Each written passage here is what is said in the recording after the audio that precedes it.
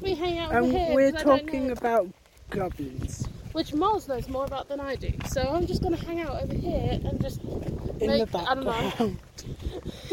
So, goblins, through legends and other things, I can't remember the other thing, actually that people who, because obviously they're different, apparently some people say they're different fae and fairies and all of that kind of thing. They're like small. Almost like a separate species.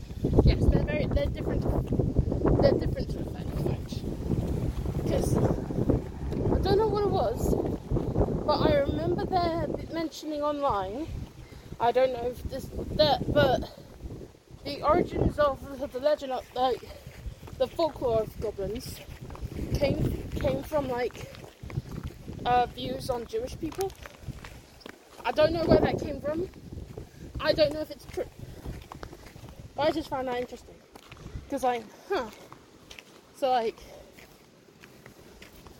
yeah. Well, apparently, that I've watched on YouTube that goblins can't. Their eyesight is really poor, but yet their hearing is really good. That sounds about right. So they could hear you from quite a way, but they kind of really shy. They're kind of like try to avoid people as possible as they can, and then they kind of go their own way. I know a person went in a cave and the goblin couldn't get in, so obviously it was upset because it was hard to get into his own cave, and they went in the cave, so it was kind of like really upset they was in the cave. But apparently goblins that when they apparently they're a bit like bats, they have echolocation. Oh. So that's how they can see at night. Oh, interesting. Which is very interesting. So you could even like hear it in the video that he was like clicking. Which was like, I was like, oh, that's... I never, through folklore, haven't actually come upon them actually having echolocation as a thing. Yeah. But with legends,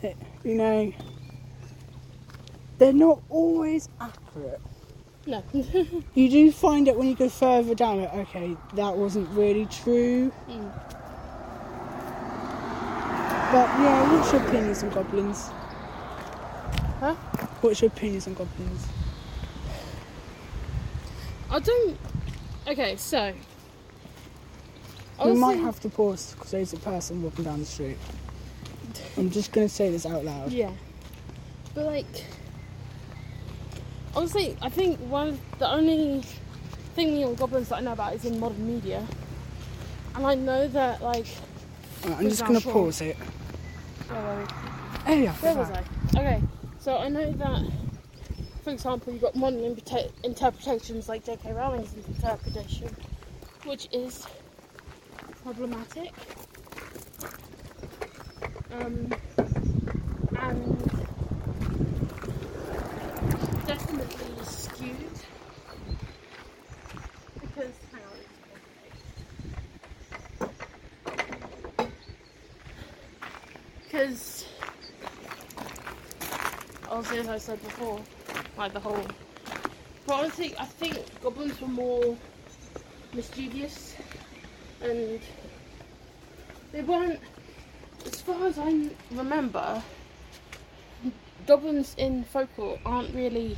Mischievous. No, they're mischievous, but they're not like a bad mischievous, if I remember correctly. I mean, you've got the I can't brownies remember. in Scotland. Yeah, you got brownies, which are like a Help around the house. different and version.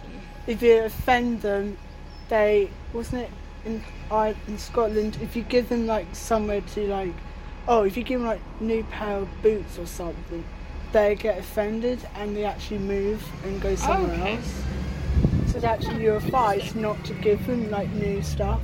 Okay. Like boots and stuff, apparently, because it offends them. Oh, I didn't know about that. That's really interesting. Yeah. So yeah. That's the fake book. Huh. I'll have to look up more about brownies, because Yeah. that's actually That is interesting. quite interesting. Actually, I only know about one.